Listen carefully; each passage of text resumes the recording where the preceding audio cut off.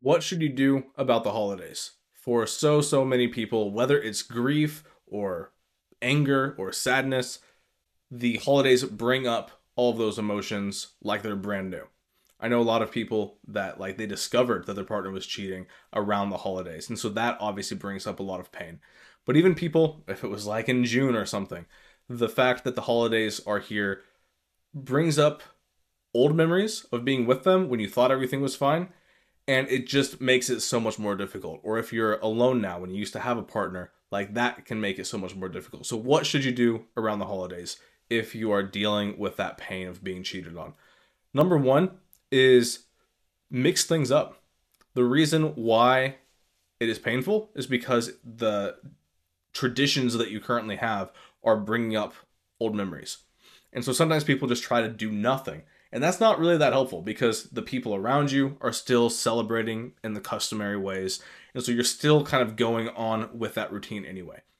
If you're able to like just travel to a new city, or if you're able to celebrate in a brand new way, or even pick like a new holiday to celebrate or a new angle of the holiday to celebrate, that can be really helpful to get a sense of like new direction and new meaning to that holiday that's detached from the person who cheated on you.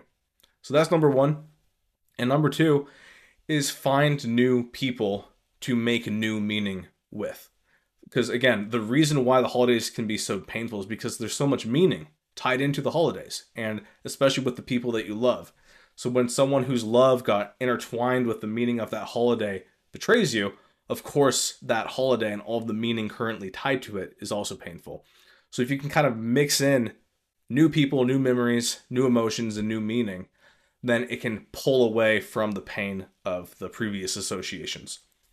And that's really one of the biggest pieces of advice that I have for people that are suffering this way from the betrayal is find all the people who haven't betrayed you. Find all the people who have had your back. And it might not even be like a ton of people that stand out, but even if it's one or two or three family members or friends that have been there each step of the way, as corny as it sounds, view this as a very cursed gift to have an opportunity to really deepen those relationships.